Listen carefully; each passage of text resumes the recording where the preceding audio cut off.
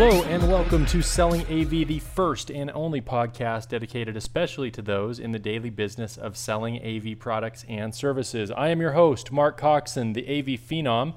And before we get into today's topic, let me tell you a little bit about our sponsor, Ingram Micro. Ingram Micro is a value-added distributor of all things AV and IT. If you don't know about Ingram Micro, you need to go over to ingrammicro.com. And with that, let's get into today's topic. I am running into more and more AV salespeople that are getting frustrated. Why are they frustrated?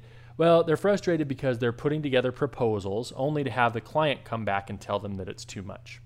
Too much money, too much scope of work, or just too much detail for them to make a decision. They don't really want a thesis.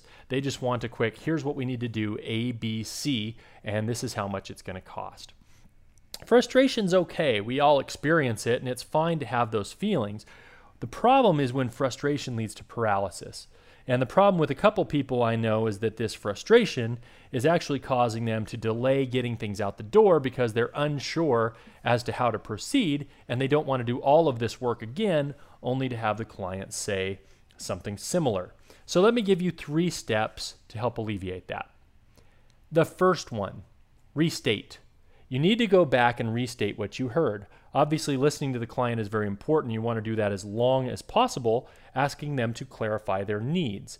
Then, after they're done, go back and restate. This gives them the chance to listen and make sure you understand exactly, and ask at the end if that's correct.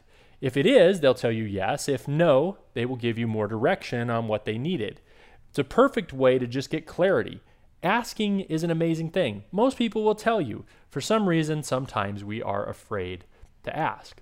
Then what we need to do is we need to go back to our proposal and we need to reframe that proposal. We reframe that proposal in light of what we've just learned from the client about what they want. So we can take a lot of that existing work, we can eliminate the things that we don't need, and the things that we do need, all we have to do is reframe those in a way that explains how they meet those needs that the customer had. Now, there may be a lot of things in there that were perfectly fine and that should have been in the proposal, but the customer just didn't know where to look for them. So laying out why you have those things in there based on the conversation and their objectives, and referencing those objectives specifically will act as small bullet points to let them know that you listened and that these parts are important to accomplishing those goals. Third, refrain. Refrain from using words like but, however, etc. The reason being is that when we're talking to the client, you can say, well, I understand that you wanted this, but the reason I did it this way is because. The problem with that is everything after the word but just discounts their reasons for telling you what they needed in their proposal. You don't want to use words like but and however. They're slightly argumentative, and they also set off a radar in your client's head that says, hey, I heard you, but I'm going to do something different anyway. This is the wrong way to approach that. What we need to do is to say words like also.